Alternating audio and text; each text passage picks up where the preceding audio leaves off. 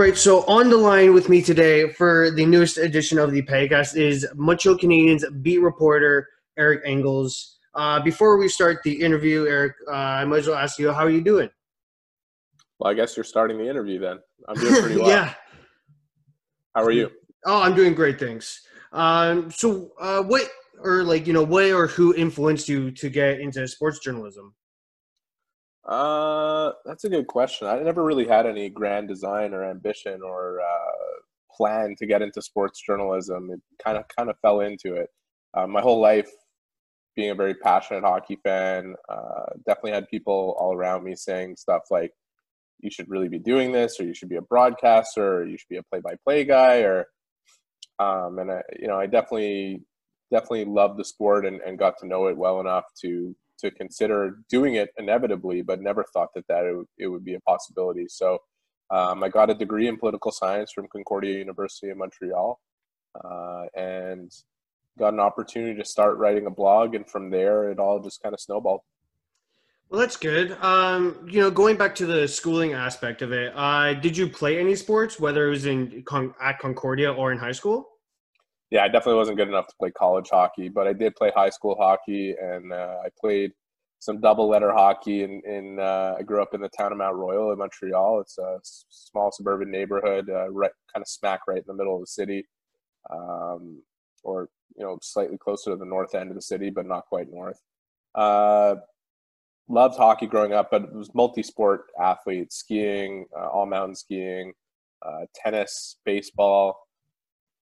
Love sports, always have. So growing up in Montreal, you must have obviously cheered on the Canadiens, if I'm not mistaken. You're not mistaken. I definitely grew up a Canadiens fan. It's been 13 years since I've been covering them, on the beat, so I haven't really cheered for them since. But growing up in Montreal, I was 10 years old when they won the Cup in '93. I'm 37 now. And probably my first memories of them playing was in 1989 in the Stanley Cup final when Lanny McDonald and the Calgary Flames beat them.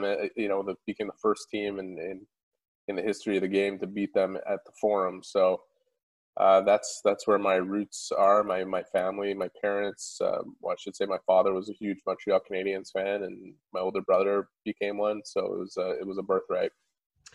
Oh, well, that's very interesting. So do you have much memories of when they did win the Cup in '93? Yeah, I have pretty distinct memories of them losing the Cup in '89, and I was only 6 years old. And I have very vivid memories of them winning the Cup in '93. I was 10, and I was my whole life was hockey basically. In fact, it's funny, that year was the first year that I was supposed to go to the Forum for a game. And I did inevitably go, but the first time around, I have a twin brother, and both of us skipped doing our homework. We were so excited to go, and the teacher called my mom, and she said, "You can't go to the game," which was a devastating memory that stands out. Inevitably, we did go that year, early that season. It would have been in '92 that we went, actually. And I want to say that the game was against the Tampa Bay Lightning, who were new in the game. So it was that whole year stands out pretty well in my memory. And from the riots to the Stanley Cup parade to just watching them win all these games in overtime and extended bedtimes for me at 10 years old, and it was a good time to be a Canadiens fan, for sure. You're witnessing all these luxuries as a 10-year-old that most 10-year-olds don't get to, witness. Yeah, hopefully, for the fans out there, that changes sometime soon. Obviously, I don't think we're ever going to go back to the days where the Canadiens were winning 5 Stanley Cups every 10 years. Oh, for sure, yeah. They went through a run, and '93 included, where they won one in every single decade. Obviously, the drought now has been extensive all the way back to 1993, and certainly, I think the league, as a sports reporter, as a hockey reporter, the league is just a better league when Montreal and Toronto are both in the playoffs, and unfortunately, that just hasn't been the case enough over the last number of years. So we'll see if that changes. I think what Marc Bergevin is building is a team on the upswing. There's only one place to go for them but up, obviously, given the way the last few years have gone, or at least 4 of the last 5. And I don't think it'll be long before they start to be considered a contender if some of these prospects turn out the way people hope they will. I think there's a lot of good players in the system, so we'll see what happens. Yeah, for sure. So just speaking on terms of, your job, how did you get the job at Sportsnet? How I got the job at Sportsnet was basically just I sent a number of emails to some executives at Sportsnet over the years. I was working for a bunch of different people, whether it was SiriusXM or I was working at TSN 690 for a while. I was writing a blog on CTV Montreal. I was writing a blog for Hockey Buzz. I was kind of immersed and spread in a lot of different places, and all the while I was working a 9 to 5 job as a sales and marketing manager for a company. So I was working from about 7:38 in the morning until 5 in the afternoon, and then I'd come home and grab dinner and then go to the game and report on the game for Sirius and write my blog. And so it was really kind of heavy workload, and inevitably I got an email from Scott Moore, who was running Sportsnet at the time, and said, "Look, I've passed your. I know you haven't heard from anybody for a few months, but we've been kind of keeping an eye on the work you've done. We like it a lot, and I'm going to pass your information along to so and so." And so and so ended up calling me shortly after that and saying, "We have a job for you." And that was a big day. It was it was the day for me. That's 5 years ago now. That I was able to kind of say goodbye to the day job and turn the side job into the actual job. And not that I couldn't have done it before, but I had kind of become accustomed to a certain lifestyle and wanted to live a certain way, and wanted to be able to do this and really be able to justify it. And that's what happened. And since starting there, I went from started as a staff writer, and they put me on the broadcast pretty quickly when we had the regional coverage of the Canadians. And now I'm a senior columnist and insider on the Canadians and the NHL. So it's been a dream come true, and it's been a lot of fun. What does it mean for you to have that title, being a senior columnist? Titles are titles. Like, it's nice to get the recognition. I've been with the company for 5 years. I've broken a lot of news, regarding the Canadians, and kind of worked my way up the ranks. And I think it's reflective of the work that I've done. And I hope that when people read my work or interact with it, be it on social media or whatever it is, that they value it, and they see where I am in a very competitive landscape of marketplace. Yeah, I definitely agree with that. I think that with the social media that we have today, reporters can definitely add on to what the fans see as well, if you agree with me or not. But that's just my take on it. Yeah, well, the best thing about social media, whether it's with reporters or the athletes themselves, is the access that the fans have to these people that otherwise they wouldn't ever interact with. I think what we're doing right now is a perfect example of that. I don't know you, Michael. You had the courage to reach out to me, and here we are.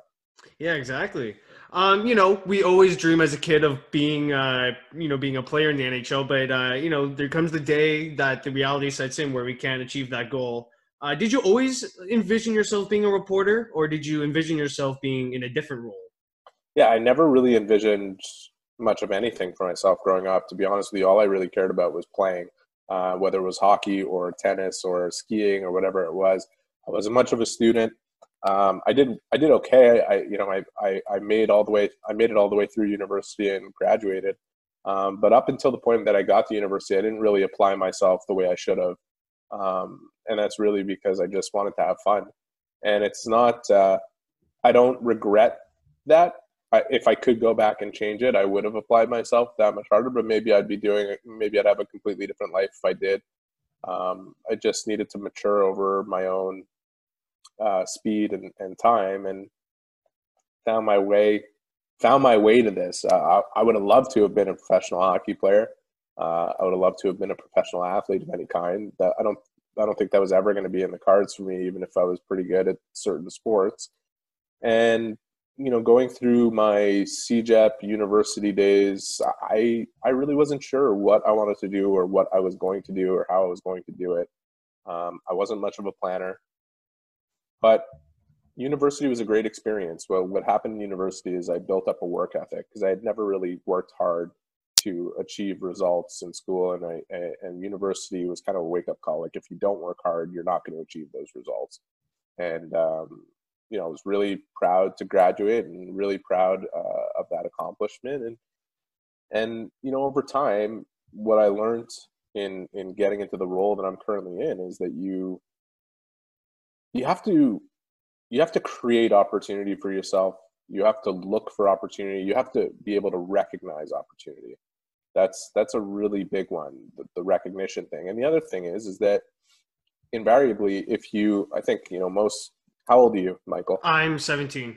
You're 17. So most people that are 17 to 21 years old, they're kind of told their whole lives, you could be whatever you want as long as you work really hard and you have a passion for it and this and that. And I think those things are essential, but I would say that they're kind of prerequisite things. If you don't work really hard and if you're not really passionate, then you're probably not going to achieve anything.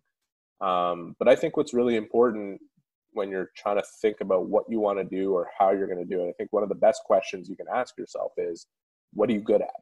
What am I good at? That's because if you start off as good at something, you can become great at it quickly. Whereas if you start off if I wanted to be an actuary mathematician, I would have a lot of trouble doing that. It would take me 25 years to become great at doing that because I'm not good at math. I'm bad at it. Yeah, same. So it's this process of you have to be very honest with yourself about what you're good at and try to think about, okay, I'm good at doing this. I'm good at doing that. What are the different types of jobs that are out there that are available for people that are good at those things? And I think if you start off at good, you could become great quickly. And that to me is kind of, that's been my evolution, my experience. And I don't know if it applies to everybody and how they choose to do what they do. But I think if I could give any piece of advice to anybody your age or anybody a few years older than you, it would be ask yourself a very important question, which is, what am I good at? Because it's one thing to really love something. It's another thing to be passionate about something or work really hard. But chances are, if you're really good at something, you'll probably like it. Yeah, I think that hard work and determination really, really is a theme for our life. If you don't put hard work and determination into certain things, you won't really get the success that you're looking for. Yes, and it's fair, but I think that's the bare minimum. That's my belief on hard work and determination and stuff like that. That is the minimum, whether it's you're doing what I do or you're doing what my wife does, or she works at a company where she sells software and she handles premium clients. If you don't work hard and you're not determined, to put it bluntly, you're going to be a loser. You're not going to be a winner. So that stuff is the minimum. And then the other stuff is try to pursue things that you have an aptitude for, because then you can rise up quickly. And I would never discourage anyone from doing anything that they want to do. But like I said, if they start off at bad, it can be you have to be realistic about how lengthy of a process it could be to become great. So if I started off trying to be a mathematician, it would probably take me 25 years before I was great at it, because I'm not good at it at all. Yeah, I can definitely relate to you on that point. Moving on to the next question. How busy, because you mentioned that, you work from a 9-to-5 job, then you reported for Sirius XM after that. How busy is your life during the NHL season? During the NHL season, I basically work nonstop. My job is like, I'll get up at about 8 a.m. I'll go to the practice facility at about 9:30. Practice will start anywhere between, or maybe I'll show up at the practice facility at 10 o'clock. Practices are anywhere between 10:30 to 11 o'clock or 11:30 on some days. I'll be there till about 2 o'clock in the afternoon. I'll come home and I'll write about that. Then I'll grab a snack or a nap or whatever it is and head off to the Bell Center for a game and work till about midnight. And it never really ends. Like when I'm not on the clock or in the hours, I'm touching base with sources, players, agents, general managers, assistant general managers, coaches, I'm building up contacts. I'm doing radio interviews. I'm doing television interviews. I'm doing, when it's hockey season from September till roughly, depending on where the Canadians end up, or how things go, or whether I have another playoff assignment outside of Montreal, I'm basically working till from September till May, 6 days a week, I would say. And when I'm not working, I'm thinking about work.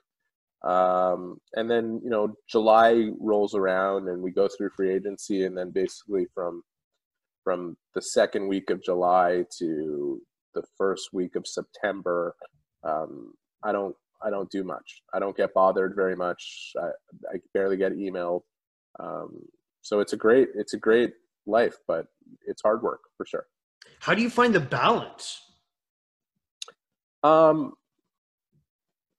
There's going to be it is a struggle, and the biggest struggle is really taking care of yourself while you're in that type of schedule. The hours are really quite hectic, and they're all over the place, and you're up late at night, and you're traveling to different places, and it's hard to anchor yourself and find the balance that you want to achieve. But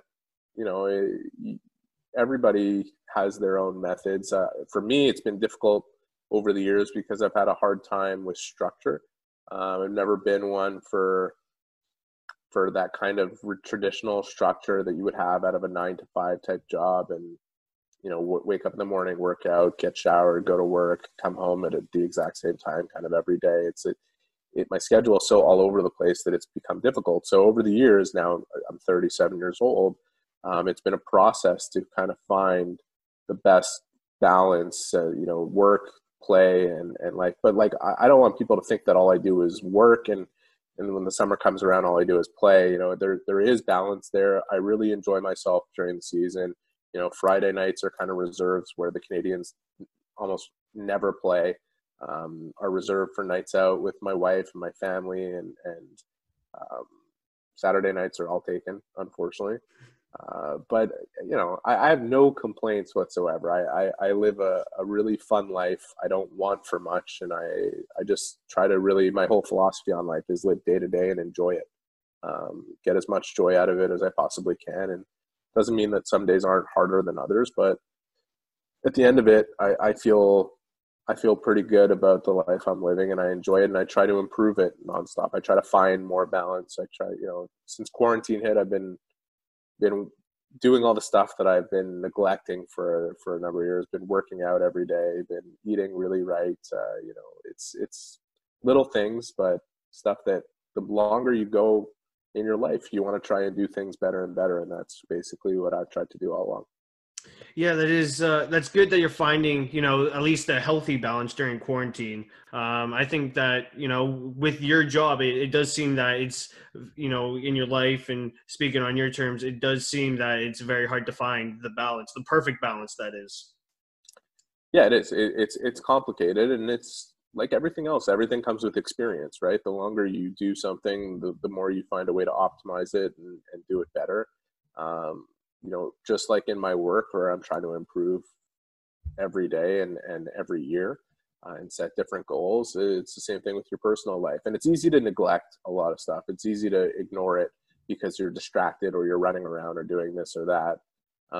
But then you have to have some true and hard conversations with yourself and say, okay, this is stuff that I haven't been doing that I should be doing for myself, and life will be better if I do. And then whether it's doing what I do for a living or what anybody else does, I think they wrestle with the same issues and questions and try to find the way. And I think, it's good not to beat yourself up. Don't, I've learned over the years that, you could be critical of yourself and you could be real with yourself, but there's no point in beating yourself up about stuff that's happened in the past that you can't change. It's really about moving forward every day and finding a better way to move forward. Yeah, for sure. So moving on to the next question, how have you adjusted your work style due to the coronavirus? It's definitely been more of the kind of 9-to-5 structure, actually, just because we're not going to live events to cover things off. I'm sure some people that follow my work noticed that when we first got into this, I secured a lot of one-on-one interviews with players from the Canadians and some different people. I did a story on the ECHL when they first got their season canceled, and we found out that they weren't going to be paid for the remainder of the season. This was a time where it was most important to really tap into the connections and relationships that I built, and hopefully bear some fruit from that. And that's basically what I've done. I've managed to secure a lot of interviews, tell a lot of different stories, and since the last 4 weeks or so, we've been doing 2 conference calls a week organized by the Canadians, which is good.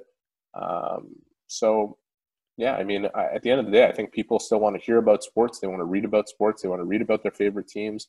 And we're trying to do the best job covering them despite some major obstacles at these times. So my days have been very well structured. It's worked out well for me in terms of my goal to work out every day and eat healthy and stuff like that. And when we get back to up and running, or whatever the new normal is, or whatever we think it'll be, I'll hopefully approach it as an evolved person and more prepared for it than I ever have been before. Yeah, it's good that, at least you're busy during the day now, right? Because some people aren't as busy as other people might be. So, yeah, that's good. Moving on, it's been reported that Alexander Romanov is coming to the Habs lineup next season. How big of a boost would that be to the left side for the defense? Well, we're going to find out. That's the exciting part about it. I can't say for sure. You never want to make any prediction about a player that's never played in North America before and not at this level and not over an 82-game season.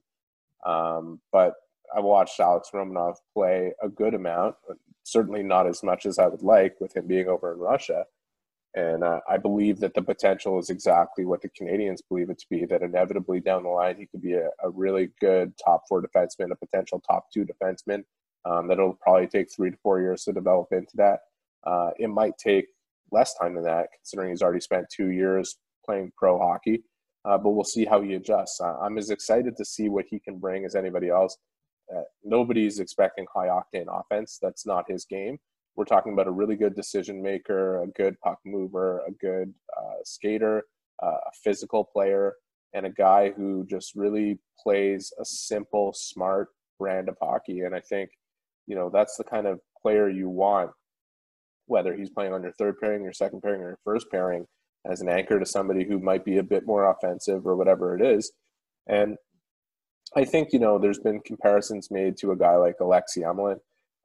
I think the physical element is there for Romanov.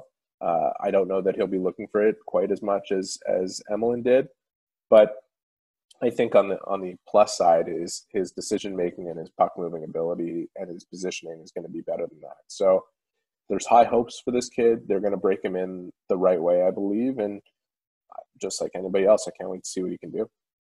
Yeah, there's been rumors. So speaking on draft picks, there's been rumors saying that Detroit would move up and get around a 57.5 chance to get the first overall pick. What are your thoughts on that? I can't really conceptualize in my own mind how the draft rules or when the draft will happen, or to me, there are so many variables involved there. I don't know what kind of pushback we'll see from the general managers to the league in terms of what's been proposed. So I'm not a big fan of speculating on things that I haven't got a really strong grip on, or that I've spoken to a number of people that have put it into perspective for me. I think, if things go exactly as they've been proposed, then, that's great news for Detroit, and it's great news for Ottawa, and it's pretty bad news for everybody outside of the top 5. And I don't really understand the reasoning to go in that direction. I do understand the reasoning to potentially have a draft sooner than later. The relevance of the sport is at stake. There's a major interest level from the fans, especially when you look at the engagement that the NFL draft produced. But as far as the lottery rules are concerned, that is something I'm having a hard time wrapping my head around. And I really do wonder if it'll get pushed back on to the point that we might see some changes to how that all goes down. So I think we're not going to have to wait very long to find out. I think by the end of this week, we might know when a draft will be set for and how it will go down. So we'll see. Yeah, it is a wait and see game. It's time to basically become creative in whatever way the NHL decides. Yeah, it is. In my opinion, I think they should become really creative about how they roll out next season. I don't know about the value in saving this season. I do understand the reason for doing it. I do understand that they want to save as much hockey related revenue as possible. That the playoffs would certainly generate a good amount of it. I understand that they want to award a Stanley Cup and not have that taken away from them. I understand all those things, but I also understand that their main objective is to have a 2020, 2021 season go off without a hitch and as smoothly and as normally as possible. And I just think that they'd be doing themselves a favor by really putting most, if not all, their focus on that to ensure that goes down as planned. Because I don't know. It's logistically very difficult for me to wrap my head around how it's going to work if they're going to resume the 2020 season. And I think it's you have so many people that need to agree in that process. It's a real challenge. I don't believe that they will let it go without doing everything possible to redeem it. But I'm just not sure that they're going to be able to. So I have a different feeling about it almost every day. So we'll see what happens. Yeah, especially with, the NFL and college football starting in the fall, it's hard for the NHL to compete with that much revenue that they're with the revenue that they are losing compared to those two other leagues. Yeah, that's fair. But also the other thing is like you could talk about college football or NFL or hockey or baseball or tennis or basketball or whatever it is. None of these things are happening until the actual officials and politicians and medical officials allow for it to happen. So, these leagues can plan and they have to plan and they have to consider every scenario that they can reopen and resume their seasons or start new ones. But ultimately, they're not in the driver's seat of whether or not this is going to happen and when it will. Yeah, I definitely agree with you there. Moving on. So, in your opinion, you've been on the beat for more than a decade. I think you said 13 years. In your opinion, what has been the biggest story that you've written? Oh my goodness, that's a huge curveball. I don't know. I don't know that I would pick one particularly. Like maybe last year I wrote what we call a big read at Sportsnet, where I did an oral history on how Carey Price was drafted. I thought that was a lot of fun to do, and was able to tell a story that nobody had really heard before. Speaking of people like Bob Gainey and Brian Burke and a long list of NHL executives to tell the story of how the Canadians were going to draft Benoit Pouliot and ended up with Carey Price. Um, that was fun. Telling the story of how the Canadians drafted Caden Primo was a really fun story a few years ago. A story that nobody really understood why he ended up as a seventh round pick. And I got to the bottom of that and put that out. I did a story with Andrew Shaw where, he admitted that he had openly lied to doctors in order to return early from concussions. So that was a big story. I did the PK Subban exclusive interview back when he was traded on national television. That was a big thing in my career for sure. I was the first reporter to speak to him after he was traded to Nashville. That was big. There's been a lot of stories over the years that have been a lot of fun to do, and I'm very proud of them. And every year there's always a few. It's really hard to pin it down to one or the other. My hope is to do a good story every time I do one, and I think maybe when my career is over, I'll look back and try to find a top 10 that I could put together. Honestly, some of the most fun stories I ever covered were doing Rogers Cup tennis over the last couple of years. I got to do Shapovalov's run at the Rogers Cup, and I want to say it was 2017 now. His first run, and we made it all the way through almost to the finals, and that was remarkable to cover. So there's been so much fun stuff done at Sportsnet over the last 5 years, and I can't wait to do more of it. Speaking of young Canadian stars, did you ever write a piece about Bianca Andreescu? No, I haven't covered Bianca. The women were in Toronto last year when she won, so haven't gotten a chance to do that yet. Would have done it probably this summer. Unfortunately, the Rogers Cup has been canceled, Yeah. so one day. I'm a huge tennis fan. I know tennis inside out, and I love covering the sport. And hopefully, I'll do more of that. Maybe do some golf too. And hockey will hopefully remain as the mainstay. So how do you know when a story is ready to be published? Do you send it to multiple editors before you publish it? No, I mean, I send it to one editor. We basically have we have a couple different people in rotation working at the web desk at Sportsnet. They do a great job. As far as editing is concerned, they might pull out a word here or there, or fix a comma that's out of place, or just slap a headline on your piece. I always send stuff in with a suggested headline, but they have their guidelines for their headlines. They're in charge of that. But it's just to give them an idea of what the piece is about, and they can take it from there if they think if it's the best one in terms of attracting viewership or whatever it is, or most accurately portraying what the story's about. They'll use it. If not, they'll change it. And as far as sending stuff in, usually post game and post practice, I have soft deadlines. It's not the type of hard deadline that you would have had in a newspaper where you have to send something in at the minute the buzzer sounds at the end of a game, and then write through the rest with quotes and everything like that, and get it in before 11 o'clock or whatever it is. My deadline, basically self-imposed for Sportsnet, is on game nights to get something in before midnight. I often get it in before 11:15, 11:20, 11:30. But when I have to take as much time as I possibly can to tell the right story, or because the game has gone on slower than it normally does, and because the post-game press conferences and stuff like that have bled longer than they usually have, that's kind of crunch time. And it's fun. It's fun being in crunch time. I kind of thrive under those circumstances. I tend to do good work when I'm up against a deadline. And there's a lot of times where,